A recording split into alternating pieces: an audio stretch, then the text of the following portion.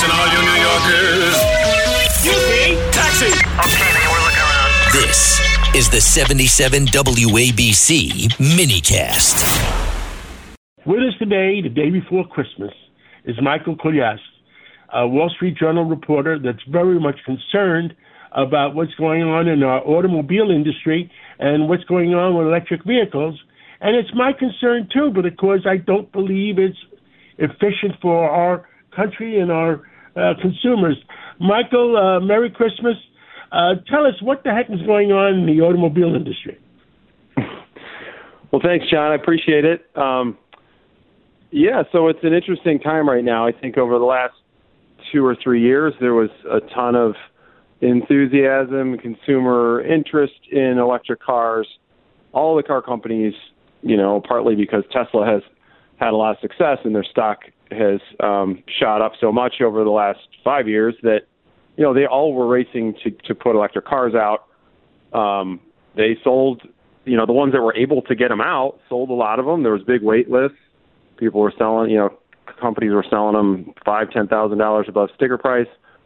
But what we've seen in the last 6 months is a big deceleration of that sales growth. Sales are still up. They're going to be up almost 50% this year in the U.S., but that's down from 70% last year. And so I think what's going on is, a lot of the early adopters have already gotten their cars, and now the companies have to reach more of a mainstream buyer, and I think a lot of those people have some hesitancy around whether or not an electric car makes sense for them and for their lifestyle. I've been negative on General Motors because the chairwoman there has been pushing electric cars a great deal, and the fact is that they've lost a ton of money on electric cars. They lost money on the new union contract, and now they upped the dividend. How do you up a dividend when you're losing money? Yeah, GM's an interesting story right now. So it's kind of like you have to sort of look at it in two buckets. One is the core car making part of the business, Chevy Tahoes and Cadillacs and GMC Yukons, all that stuff. GM's doing really well with. Their costs are down, their profits are way up. They've had really strong pricing, as most car companies have since the pandemic, because there's been, some supply chain shortages, the chip crisis and all that.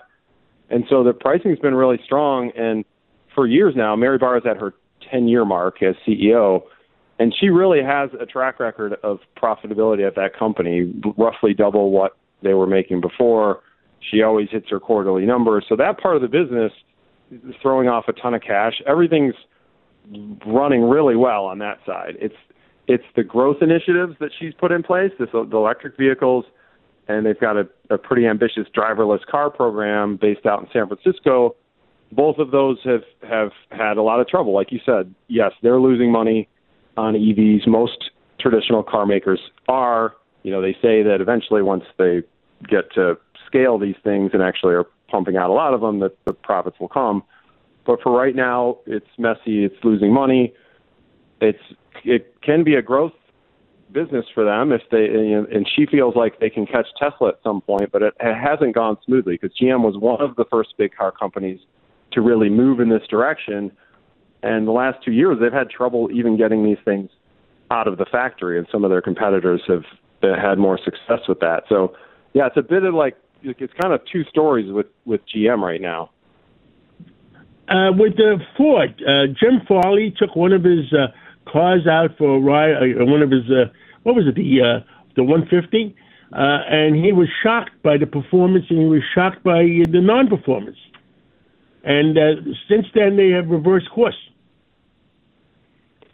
Yeah, well, Ford's kind of in the same boat. I mean, Ford under Jim Farley, he came in. He's a real car guy, and he races cars, and so he loves the product, and he's always test driving things. And they made a lot of noise with the F-150 Lightning when it came out a year and a half ago, kind of middle of 2022.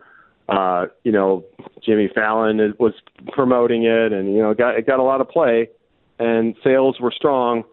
They've since started to backtrack also. They're pulling back on some of their EV investments. They're going to, I think, cut their planned production of that Lightning in half next year. And they're seeing some of the same things. I think initially a lot of people were excited about it. There are people who are really happy with it. There are other people I've seen on social media where it's like, well, if I tow this thing up if I tow a boat up a mountain pass, I'm gonna be out of range by the time I get to the top, or it's gonna be really low. And so the trucks aren't, an electric truck's not going to do the same kind of things as a gas-powered truck. So depending on what you need it for, it might not be the right choice. And so I think all this stuff is playing out in the market, and the companies are trying to adjust. And I think what they're finding is that this is going to be messier and take longer maybe than they initially thought, although they're not giving up on it. They've got tens of billions invested in this stuff right now. Yeah, it's hard to take a $10 billion write-off. What else would you like to tell the average consumer? Would you buy an electric car? So listen, so about a year ago, I went to buy a car. I considered an electric, and I went with a hybrid instead. And my reasoning was, I live in Ann Arbor, Michigan. I commute to Detroit. It's about 45 miles. I'd probably be okay, but then the occasional trip to Chicago to see my family, you got to think pretty hard about that, right? Like you got to figure out where you're going to charge it, and you got to build an extra time, and that's assuming everything goes right, because sometimes you get to one of these chargers and they don't work very well. So I think what I tell people is it kind of depends on your situation. If you've got a place to charge, a nice garage where you can install a charger, which if almost anyone who buys an electric car, that's what they do. They have a charger at their house where they charge overnight. They get a full charge.